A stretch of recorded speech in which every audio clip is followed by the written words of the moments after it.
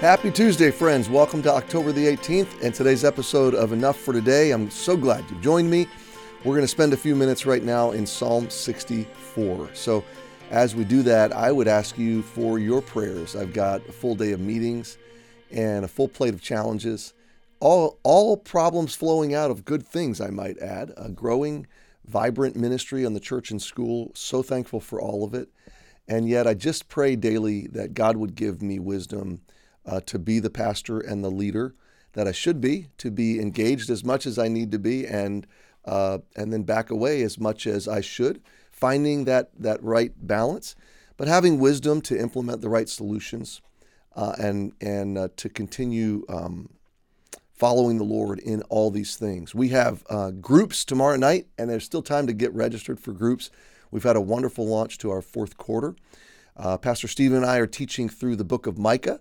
So this Wednesday, tomorrow night, we'll be working through chapter 1 together and just kind of laying the foundation of what God's message is to his people through the book of Micah and what is our application today. Well, let's read together Psalm 64. And what I'd like to do is, I think that, let me just show you how this breaks down for a minute. And I like Warren Wiersbe's breakdown of things. He's pretty plain like me, just wants to see it for what it is. David in verses 1 and 2 is seeking the Lord's protection. Verses 3 through 6, he is asking for the Lord's wisdom. In verses 7 and 8, he is trusting the Lord for victory. And then in verses 9 and 10, he is giving the Lord glory for the deliverance. So let's just take a look at verses 1 and 2 today, where David is seeking the Lord's protection. And let's break it down for a minute. David begins the psalm, and he's a young man. He hasn't become king yet. He's working in the palace of Saul, and Saul has turned against him.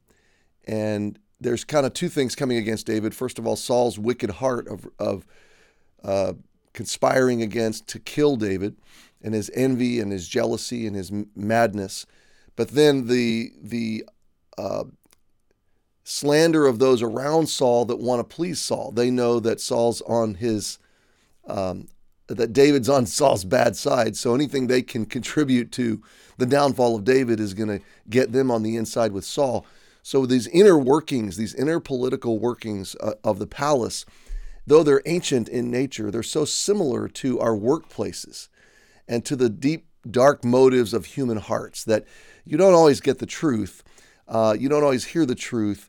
You hear a version of the truth. You hear a slanted, storied, twisted, spun version of reality. Or, frankly, you could hear a total constructed, fabricated version of reality.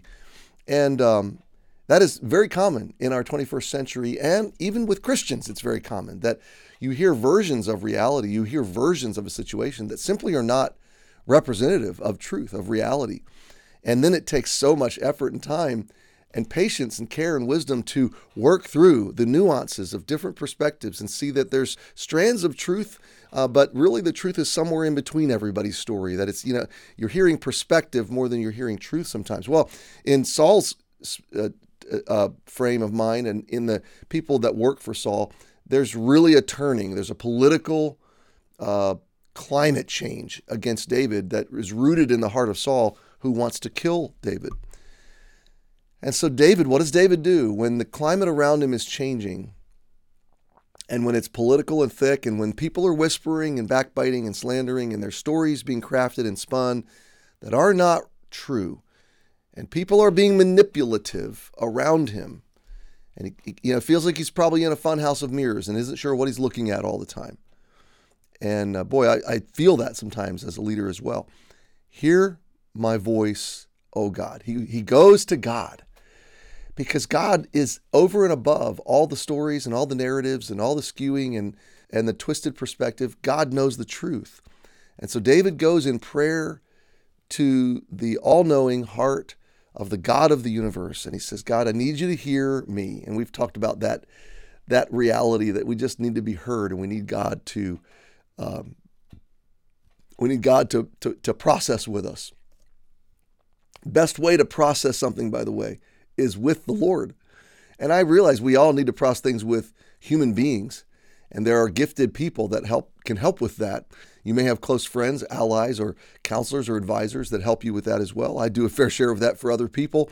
But I can't be that in place of God for anybody, and you can't either, and especially for yourself. Nobody can be in the place of God for you. And so the value of processing through something with God is just unspeakable. So David then requests, Lord, preserve my life from fear of the enemy. Now, there's something I want you to catch here. He's not first saying, preserve my life from the enemy. He's saying, preserve my life from fear.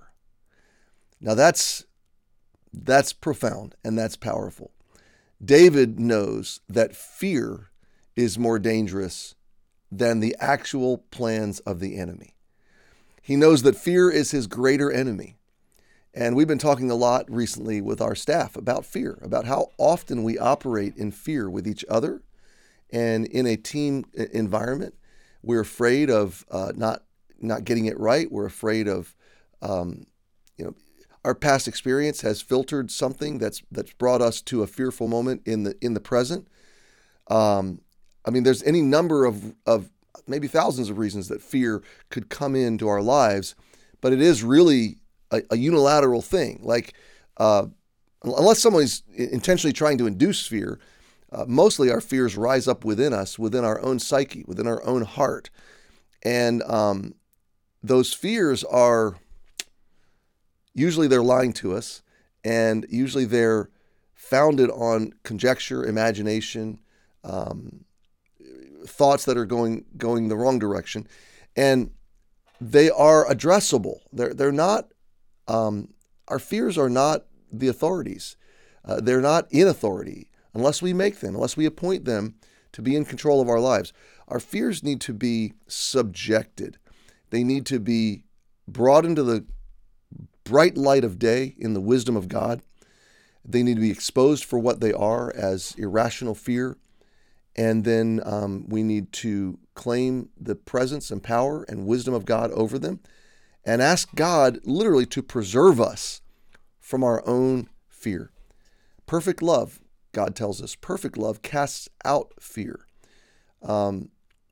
God has not given us a spirit of fear, but of love and of power and of a sound mind. So David is brilliant here. He's praying that God would preserve him from fear. Look at verse 2.